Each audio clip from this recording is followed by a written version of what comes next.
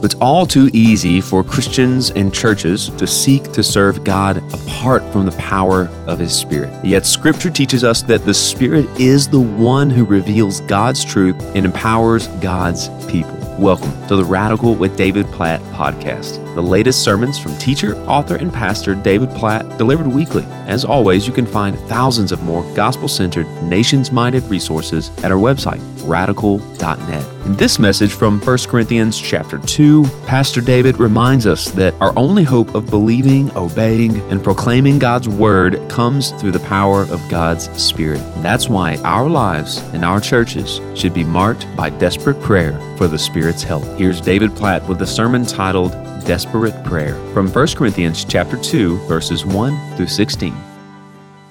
You can have a seat where you are. Good morning. This is the point in this morning's service where I'm supposed to ask you guys to greet those around you, and then we sing a few more songs, and then I say, if you have your Bible, and I hope you do, and you pull out your Bibles, and we study the Word together, and then we have a song to respond, and we pray, and we go home. That's the way the schedule is supposed to work today, but I'm going to switch it up completely. I believe God wants us to take a different direction altogether during our time together this morning. Based on some things He has been teaching me in my life this last week in a very real way, and pretty deep conviction about how that looks in the church that God, in His grace, has entrusted me to lead. And so, if at any point during our time together this morning you feel uncomfortable with things being switched up some, just know that I feel more uncomfortable with that. But I do want to say, if you have your Bible, and I hope you do, invite you to open with me to 1 Corinthians chapter 2. I want to show you a text that God has been speaking particularly clearly to me on this week. And you've got in your worship guide some great sermon notes for a completely different text. So another time, another place. If you want, you can turn it over and write down anything. 1 Corinthians chapter 2. Last week, when we gathered together for worship, we talked about making our worship count. And we looked at Malachi chapter 1 and how they'd missed the whole point of worship. We looked at how they had trivialized the greatness of God and how they had completely missed the holiness of God. And I made the statement, God is more interested in the sanctity of His people than He is in the success of our church. And God has brought some of those statements from last Sunday home and kind of put them to test in a variety of ways this week. What I want us to look at in 1 Corinthians 2 is the relationship between God and the glory of God, the greatness of God, and the Spirit of God. So the Spirit of God and the glory of God. Listen to 1 Corinthians 2, about midway through verse 10. It says, the Spirit searches all things, even the deep things of God. For who among men knows the thoughts of a man except the man's spirit within him? In the same way, no one knows the thoughts of God except the Spirit of God. We have not received the spirit of the world, but the Spirit who is from God, that we may understand what God has freely given us. This is what we speak, not in words taught us by human wisdom, but in words taught by the Spirit, expressing spiritual truths and spiritual words. The man without the Spirit does not accept the things that come from the Spirit of God, for they are foolishness to him. And he cannot understand them because they are spiritually discerned. The spiritual man makes judgment about all things, but he himself is not subject to any man's judgment. For who has known the mind of the Lord that he may instruct him? But we have the mind of Christ. Now you heard all throughout that passage an emphasis on the Spirit. over and over again. And this is a theme for Paul in the book of 1 Corinthians. He's constantly contrasting the wisdom of the world and the wisdom of God, and the spirit of the world and the spirit of God. When you come to 1 Corinthians chapter 2, he's talking about how the Spirit of God reveals the deep things of God and who God is. In fact, we started in the midway through verse 10. We really should back up. Go with me to verse 6. I want to show you what happens right before this. We do, however, speak a message of wisdom among the mature. Here he's contrasting wisdom of the world and wisdom of God, but not the wisdom of this age or of the rulers of this age who are coming to nothing. No, we speak of God's secret wisdom, a wisdom that has been hidden and that God destined for our glory before time began. None of the rulers of this age understood it, for if they had, they would not have crucified the Lord of glory. However, as it is written, here he quotes from the Old Testament, no eye has seen, no ear has heard, no mind has conceived what God has prepared for those who love him. Now, where's he quoting from there in the Old Testament? What book?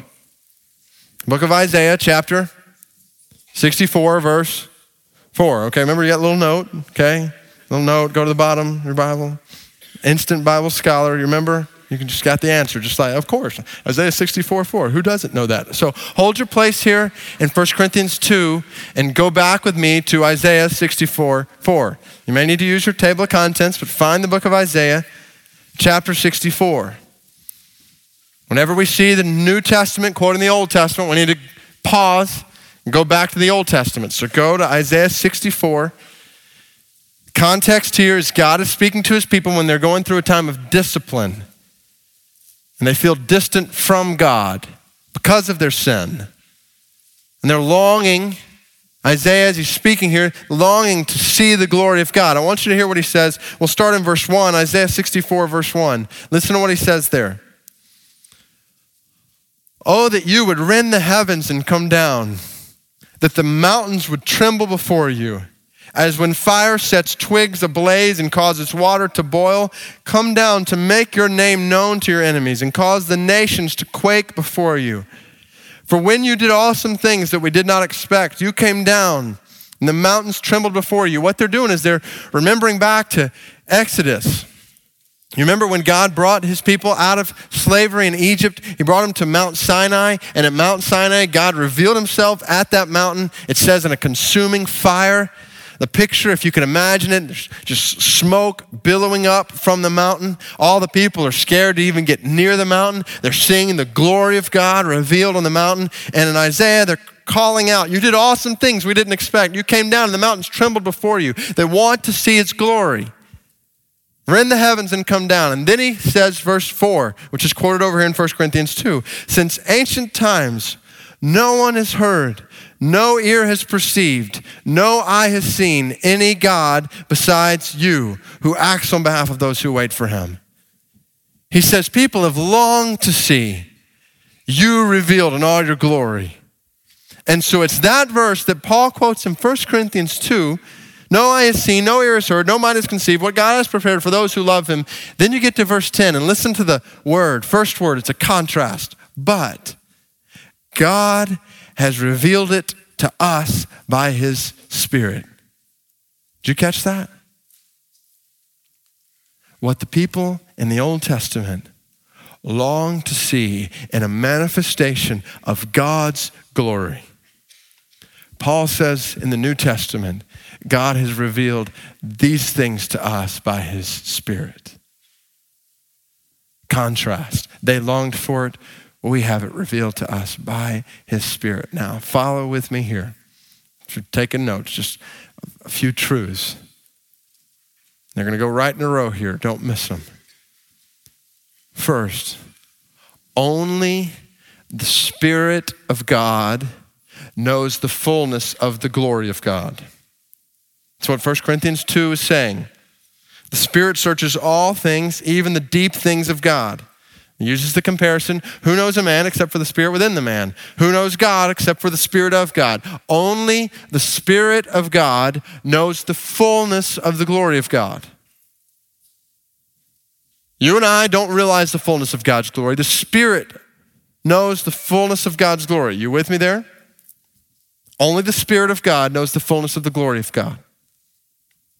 Now, based on that, second premise, if we want to know the fullness of the glory of God, then who do we need to show it to us? We need the Spirit. For anyone who wants to know the fullness of God's glory, we need the Spirit of God to show us the fullness of God's glory. That leads to a very third premise, natural conclusion. Anyone who wants to know the fullness of God's glory will be desperate for the Spirit of God. Makes sense, right? If the Spirit is the only one who knows the fullness of God's glory, then anybody who wants to know the fullness of God's glory will be desperate for the Spirit, because only the Spirit can show you the fullness of God's glory. So people who want to know God are automatically a people who are desperate for the Spirit. You with me? Now, based on that, I draw this conclusion that has been the most humbling thing for me this week. A people who want to know the glory of God are people that are desperate for the Spirit. That means that a people which is not desperate for the Spirit, a people who are not desperate for the Spirit, that is a sure indicator that they are content with knowing little about God and His glory. Do you follow with me there? If we are not desperate for His Spirit, then that means we're content not knowing His glory. And here's why it's been so humbling. Because I've looked at my own life this week and the life of the church that God has entrusted to me, and I do not believe we are a people that are desperate for the Spirit. And I include myself in that. And I know there may be one or two of you who are here who say, well, I'm desperate for the Spirit. Well, then the rest of today doesn't apply to you. But I believe the church at Brook Hills as a whole, we are not a people who are desperate for the Spirit of God. And it's a sure sign that we as the church at Brook Hills have grown content with knowing very little about the glory of God.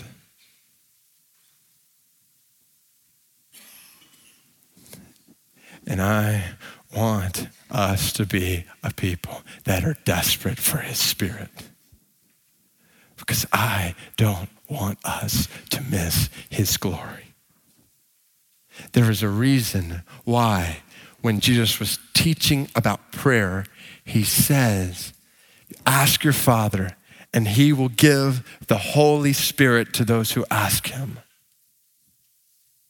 Ask Him, cry out for the Spirit, be desperate for the Spirit, and you will have the Spirit of God infusing you, working throughout you, your life and church. And you look in the New Testament, everything we have or everything we need as followers of Christ is dependent on the Spirit. The Spirit is the one who saves us. Yes, based on the blood of Christ and the sacrifice of Christ on the cross, but it is the Spirit of God who opens your eyes or my eyes to see His salvation and draws us to the glory of God. It's the Spirit who does that. And I'm convinced there are scores of people across this room who are so caught up. We are people that are so caught up in the machinery of church and the mechanisms of church and the programs of church and the plans of church and the routines of church that it is possible for us to go 5, 10, 15, 20 plus years doing church and never once respond to the very Spirit of God that is calling us to salvation. I've gone back in my own life this week and begun to wrestle with that again. And I have a friend, good friend, who this week, who everybody thought was a Christian, saying, I have never responded to the Spirit of God in my life. Have you responded not to a call to pray or sign a card or raise your hand or do this or that? Have you responded to the Spirit of God? Is the Spirit of God living in you? Has the Spirit of God saved you? Spirit is the one who saves us. He's the one who searches our hearts. The analogy here in 1 Corinthians 2, who knows a man but the spirit of a man? I remind you, ladies and gentlemen, across this room, the Spirit of God knows your every thought. He knows everything. There is nothing you can hide this morning from the Spirit of God. Imagine if your thoughts over the last year or 5 years were taken and compiled together. All of your thoughts, the darkest of them included, were put on a screen in this room for everyone to see. We would shudder at the thought. Those who are our closest friends would wonder how we ever could have thought that about them. The Spirit of God searches us. He knows everything. And he convicts us. It's the Spirit of God who convicts us of sin. It's the Spirit of God who awakens sin. It's not me or anything I can do or anybody else who can say, are you guilty of this? Are you guilty of this? And list off the laundry list. It's the Spirit of God who is the one who opens our heart to see the sin that is in us. The Spirit does that. And then it's the Spirit who enables us to overcome that sin. I talk to people week after week after week after week who are struggling with this sin or that sin. And the struggle has been there for years and years and years and years. And it's the Spirit alone who gives power to overcome sin. Romans 8, if by the Spirit you put to death the misdeeds of the body, you will live. The Spirit alone can do that.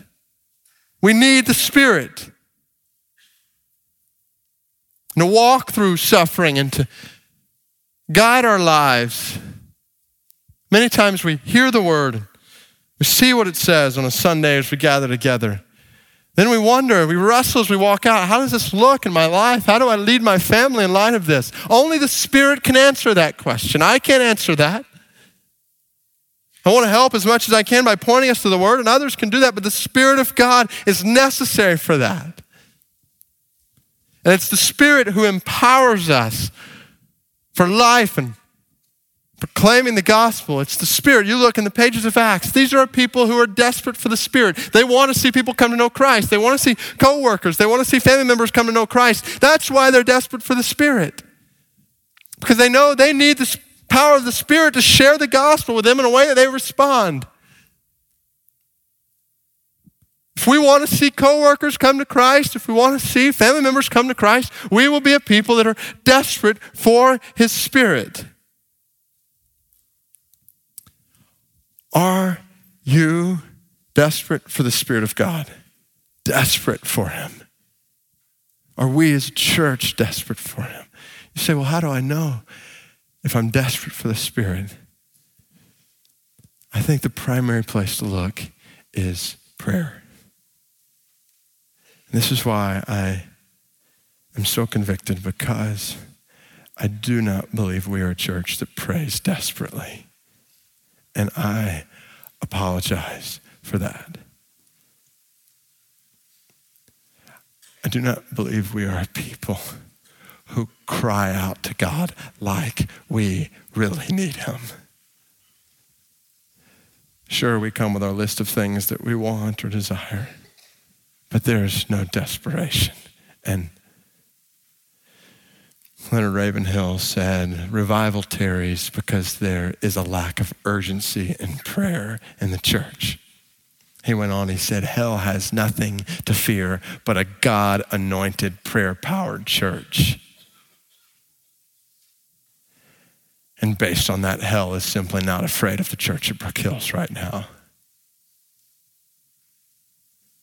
Samuel Chadwick put it best. He said, the one concern of the devil is to keep Christians from praying. He fears nothing of prayerless studies, prayerless work, and prayerless religion. He laughs at our toil. He mocks at our wisdom, but he trembles when we pray. And we are a people who know how to do the promotion, and we know how to do the plans, and we know how to do the programs. We can do them in our sleep, but we have done all of those things while leaving prayer behind. And so this morning, I want us to pray. I want us to come aside from the routine, and I want us to be a church on our face before God in prayer, desperate for his Spirit to do these things that I just mentioned, to convict us of sin, to bring salvation to some of us in this room, to bring us to a place of deeper confession, to bring us to a place of desperation and hunger for God to awaken us by his Spirit out of our apathy and indifference that we all fall into. That God would forgive us for the fact that, and I take responsibility for this, the majority of us when we came in this morning did not expect to spend concentrated time in prayer. And ask God to enable us to overcome sin. Ask God to empower us to impact the city of Birmingham for the glory of Jesus Christ. We need his Spirit. And so I want us to start by simply praying in the Spirit. And I want to give the Spirit the freedom to lead in that. And so in just a moment, I'm just going to stop talking, and we're not going to have any music going or anything. We're going to pray. And I want you to have complete freedom in this room, especially when it comes to praying that God would, by his Spirit, bring us to a point of confession and conviction, to the point where we confess we need the Spirit of God, and we ask him to search our hearts. Who are we kidding to think we can worship without asking God to search our hearts, to uncover the areas of our life that are not pure or holy? And I want to give you the freedom to come before God in confession, whether that's sitting where you are or going to the places on the side or up here at the front, which is where I'll be. I want to give you the freedom. Husbands, if there are areas in your marriage where you need to confess lack of holiness or lack of purity, if you have not stepped it up to lead your family in a way that honors Christ, in a way that Scripture tells you to do, then I want to give you an opportunity to turn to your wife and say, I need to confess to you. Or wives, an opportunity to confess to husbands, parents, any confession with your children or students with your parents. I know that people are separated all across this room, parents over here, kids over there. I want to invite you, if the Spirit leads, for you to go to each other, spend time in prayer together. I just want us to let the Spirit lead. And like I mentioned, do you feel uncomfortable with that? There's a level of uncomfortability here as well, but the Spirit of God is good. The Spirit of God leads us and guides us and directs us according to his word. And so I want us to let him do that. And I want us to spend time in confession and letting the Spirit convict us of any areas that need to be convicted of. And give you an opportunity, also church members, if there are things that you hold against one another, to go to each other before we even begin to approach the altar before God, to go to each other and get that right. If there are areas of bitterness that you hold in your heart this morning, to leave this room and get on your cell phone and call that person and say, I need you to forgive me. Let's be honest. Let's not go through the motions this morning. Let's be real. And so whether you would like to sit where you are, kneel at the front, whatever the Spirit leads, go to somebody else. Let's pray in the Spirit, and let's ask him to convict us of sin and come to a place of confession before him.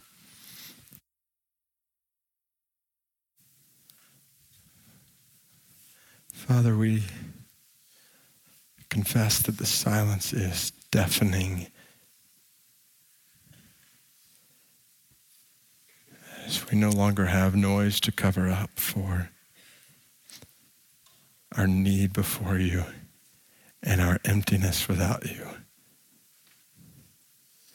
We confess in prayer this morning that apart from you, we can do nothing. We are desperate for you, God.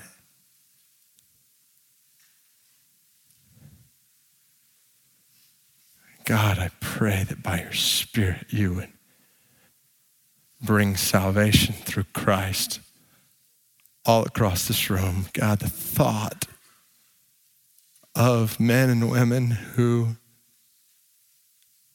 lives are dangling over the fires of hell, and yet it's masked by religion. God, deliver us from false religion, we pray.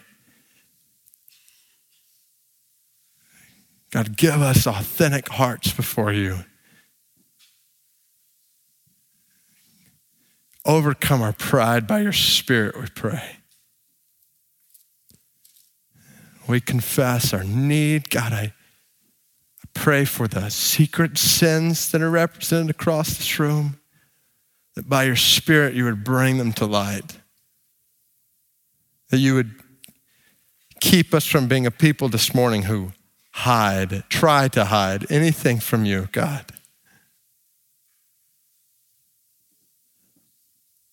We praise you that not only do you convict us of sin, but you cover our sin with the blood of Christ.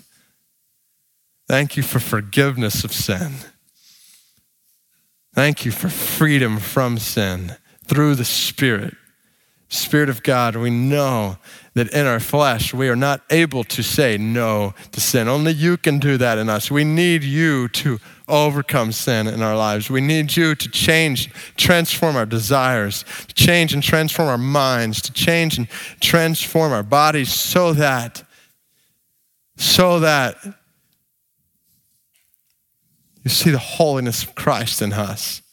God, we want the holiness of Christ. Cleanse us by your Spirit. Pray for marriages across this room, that the Spirit of God in these moments take control and bring great confession and great cleansing. Pray for families across this room and relationships across this room. Your Spirit would bring great conviction and great cleansing. We know that our unity is a unity of the Spirit. Spirit of God, we are humbled at the conviction you bring, the confession you lead us to, and we're humbled by the grace that you apply to our lives. We're humbled by your majesty. And we declare through the Spirit that you are worthy of all of our praise and worthy of all of our glory and worthy of all of our honor. As you continue to pray all across the front and on the sides, I'm going to ask these guys to lead us in a picture of majesty. You sing along if you'd like. You kneel, stand, you do whatever the Spirit leads you. Let's fix our eyes on the majesty of Christ as the Spirit leads us in prayer. And in silence before God, I'd like for us to reverse that. And I'd like for us to join our lips together all across this room in praise to God. And I want us to exalt him for his greatness and his glory and his beauty and his majesty. And I want us to give God the glory he is due. This is what the Spirit does. The Spirit lives to exalt Christ. The Spirit incites the worship of Christ. The Spirit ignites our hearts to see the glory of God and to worship him for his glory. Now, we saw last week, God does not need our worship. He is glorious regardless of what happens in this room. He does not need our worship. It is a great privilege that you and I have to come before the great God of the universe and give him the praise and the honor and the glory that his name is due. And so what I want us to do over the next few moments is, whether you alone or whether you and a small group of people where you are, or whether you and a small group of people down here at the front, wherever, I want us just to lift our voices in praise to God. And I want us to pray, God, you are, and you fill in the blank over and over over and over again for the next few minutes. God, you are. God, thank you for this. Let's give God the glory for who he is, for all he has done in our lives. Let's lift our voices across this room and give him the honor that he is due. Not because he needs it, but because he's given us the privilege of giving it to him. And so I want to invite you over the next few moments, whether standing, sitting, kneeling, let's pray prayers of praise all across this room, and that'll lead us into singing about his glory.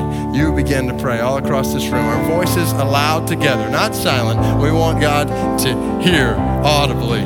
Voices all across this room telling him how wonderful, how gracious, how awesome, how powerful he is. May the Spirit of God ignite the praise of God. You pray all across this room.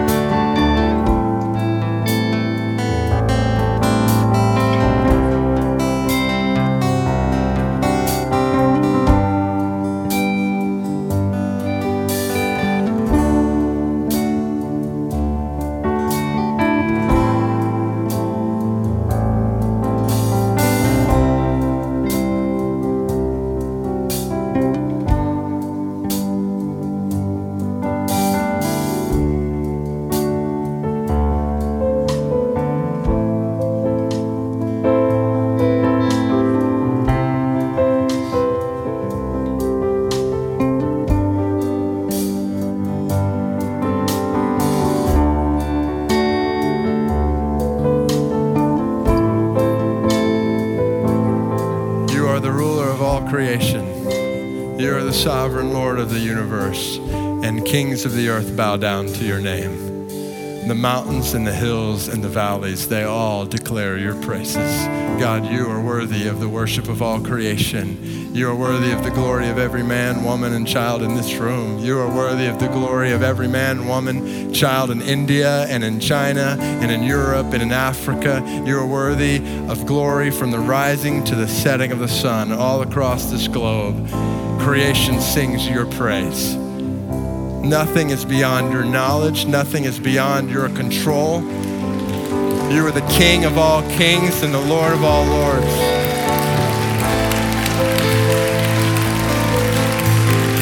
You are the Alpha and the Omega. You are the beginning and the end. Lord Jesus Christ, you are the Savior of our souls. You are the one who died on the cross and rose from the grave. You are the risen and exalted one who is seated at the right hand of the Father and enables us to have this privilege of coming before the Father with boldness and with confidence. We praise you as our King. We praise you as the one who has sovereign authority over all things, the firstborn over all creation. We praise you as the great Jehovah God, Yahweh God, our provider, our strength, our hope, our life, our love. You are everything. You are more than our finite minds can even begin to fathom. Your greatness no one can fathom, and all the earth declares your praise. And God, we long for the day when we will see your face and we will know your glory in all of its fullness. But God, we don't want to wait idly by from this day until that. God, we want to grow in the knowledge of your glory day in and day out. We do not want a day to pass by where our minds are so consumed with the temporary that we miss out on the eternal weight of your glory. And so we pray that by your Spirit you would ignite the praise of your people, that you would get great praise from the church at Brook Hills, that you would inhabit the praises of your people here, that your worship, our worship would be pleasing in your sight, that your name would be lifted high in the city of Birmingham because of your people called the Church of Brook Hills, that your name would be lifted high in the state of Alabama because of your people called the Church of Brook Hills, and the glory that you are getting through the grace you provide to us. We pray that your name and an awakening to the glory of your name would sweep across our country. God, we need to see the glory of your name in our nation. We pray that you would awaken hearts, awaken your church in the United States to see your wonder. And God, we pray that you would do it in a way that has global ramifications. God, the world may know you are good, and you are great, you are holy. Father in heaven, hallowed be your name. Make your name known as holy. We long for the day when every tribe, every nation, every people, every language will bow around the throne and sing your praises. From this day until that, we give ourselves to that task. We want to give you the glory, the honor, the praise that you are due as the holy God of the universe. We sing this together. Pray that you receive our worship gladly, God, that you would receive our voices, our hearts lifted up to you, that our praise would not be empty, that you would get great honor and glory with our song about your holiness. God, be pleased with our worship, we pray. Jesus.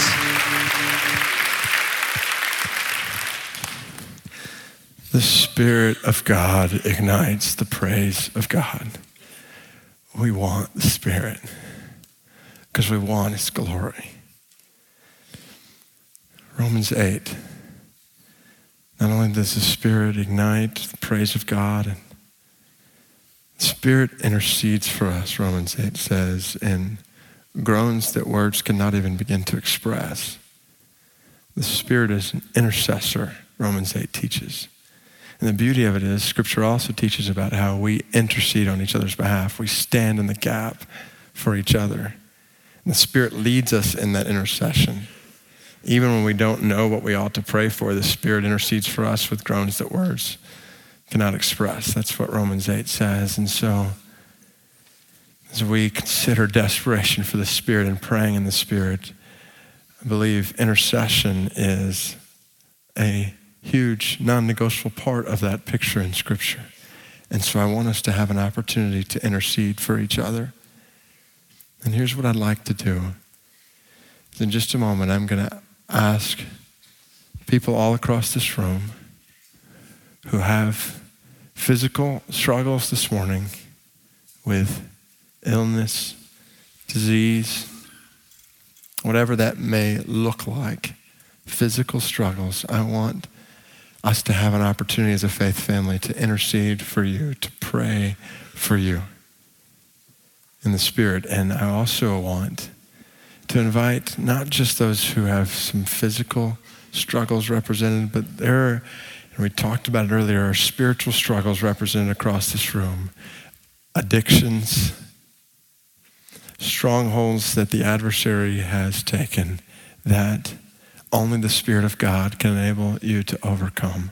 And I want us to have an opportunity to pray for each other in some of those spiritual struggles as well. And so I'm going to invite in just a moment people who fall into one of those categories and would be willing or would be interested, would like for somebody to pray over them. Then what I'm going to invite you to do is come down here to the front if you are physically able to kneel here or maybe just to stand.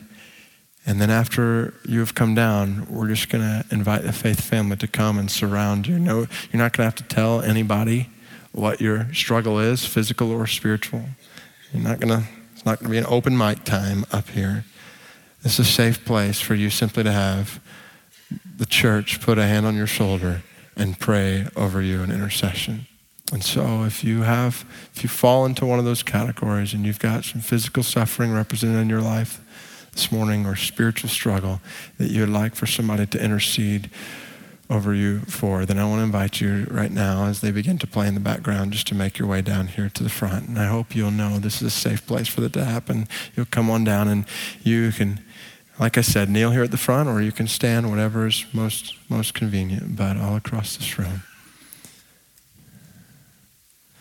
And kind of spread out if you can. That way we have room for everybody here. Kneeling or standing, whatever is most convenient for you. Father, we come before you on each other's behalf.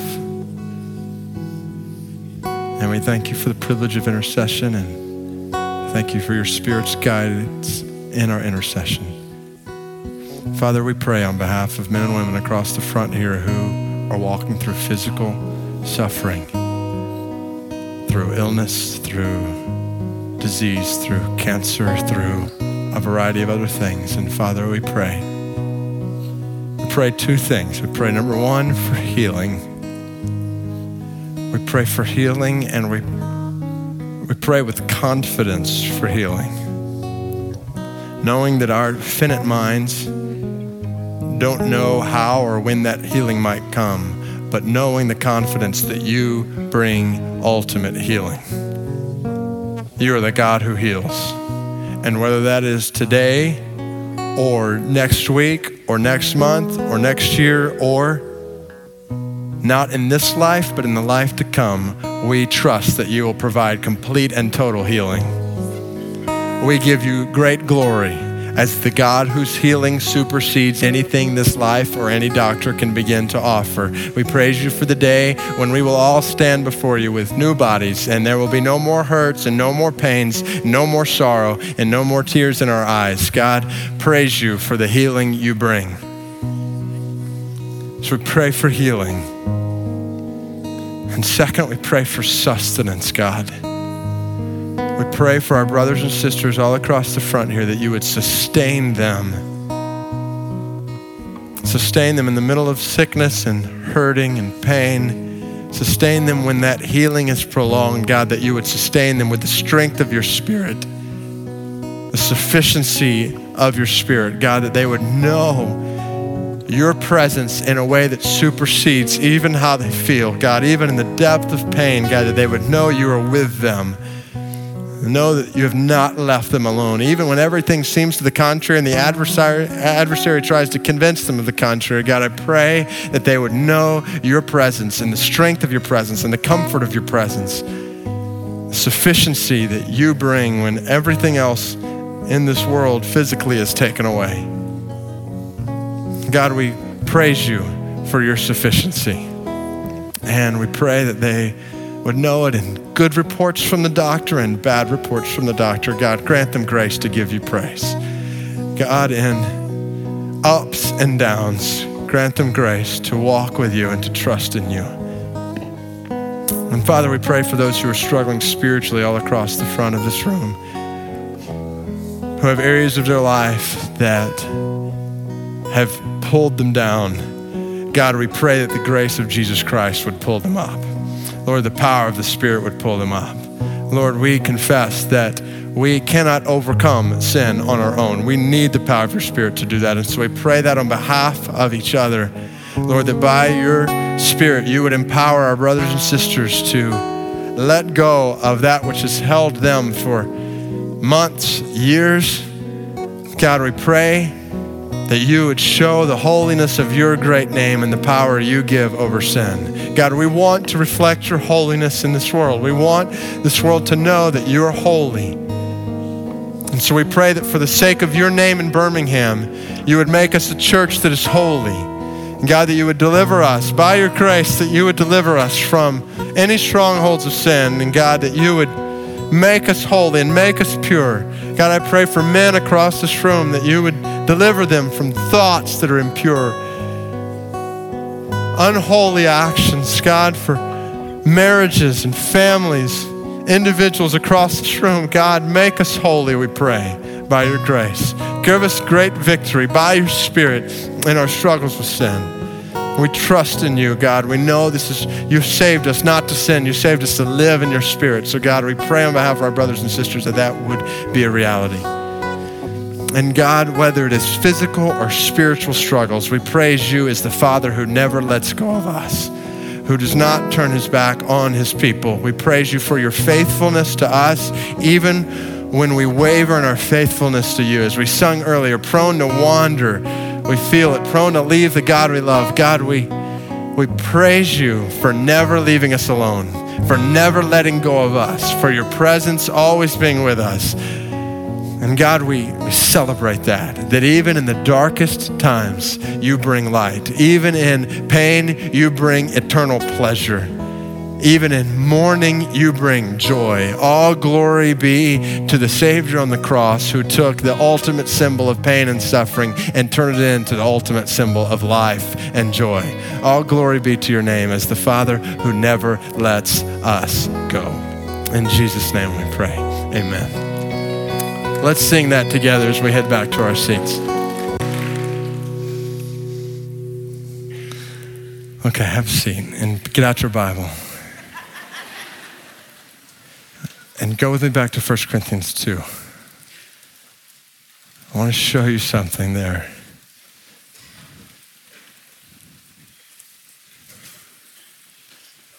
The Spirit of God and the glory of God. God, make us a people desperate for your Spirit. You get to the end of 1 Corinthians chapter 2. It's the verse we read, verse 15 and 16. Listen to what it said. Don't miss this. The spiritual man, verse 15, makes judgments about all things, but he himself is not subject to any man's judgment. Verse 16, he quotes again from the Old Testament. For who has known the mind of the Lord that he may instruct him? Where is he quoting from? Isaiah chapter 40. All right, you're picking up. All right, good. Hold your place here. Hold your place. Quick learners, let's go to Isaiah chapter 40. I want to show you this. Isaiah chapter 40 is an incredible chapter of scripture. I quoted from it last week.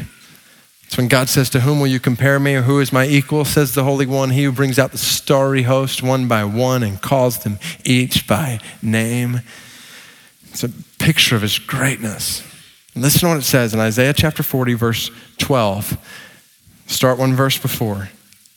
It's comparing God and his greatness to us and our puniness, so to speak. I don't know if that's a word, but that's what it's doing. Verse 12, who has measured the waters in the hollow of his hand, or with the breadth of his hand marked off the heavens? Who has held the dust of the earth in a basket, or weighed the mountains on the scales and the hills in a balance? You see the picture of the greatness of God. He takes the dust of the earth and puts it in a basket. He weighs the mountains on scales and the hills in the balance. It's showing the greatness of God. Then listen to verse 13.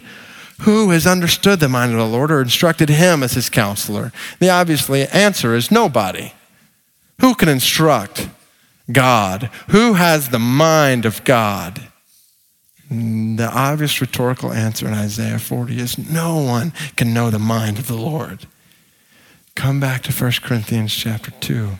Paul quotes from it. It says, who has known the mind of the Lord that he may instruct him? But, contrast, same thing he did over with Isaiah 64, but here's the difference. But we have the mind of Christ. Did you catch that? Who can understand God's mind? Isaiah 40 says, nobody could.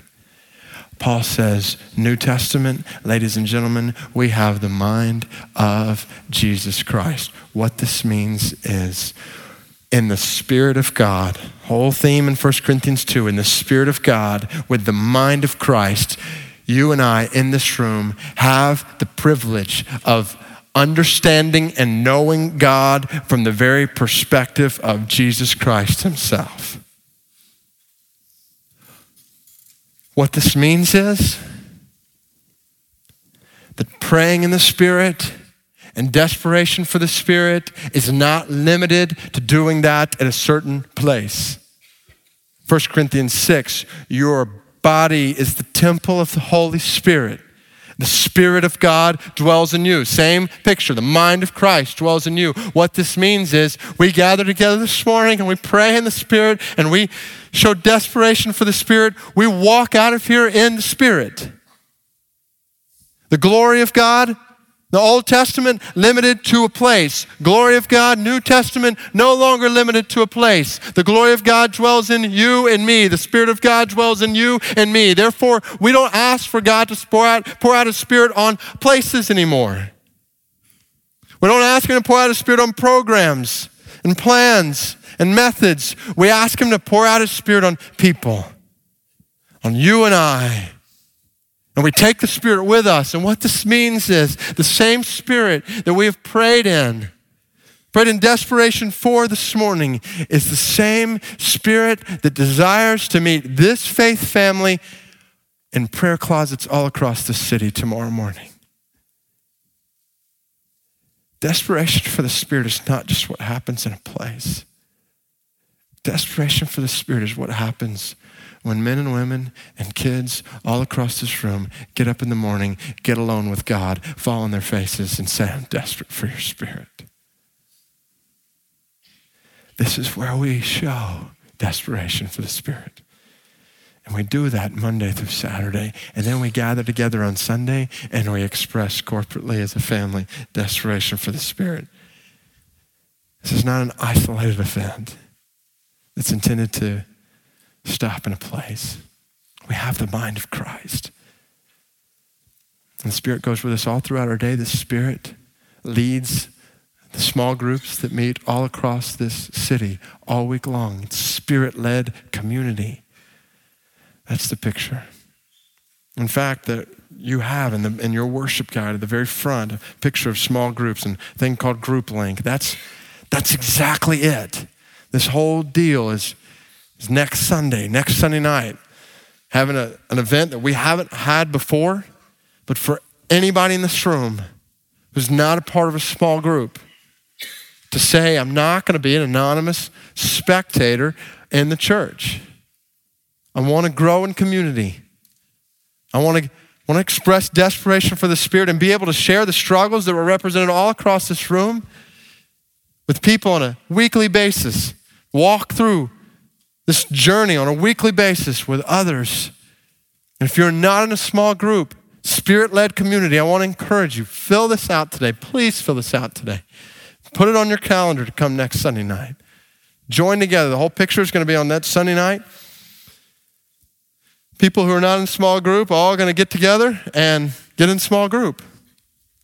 And some of you tried small group in the fall and maybe it didn't work.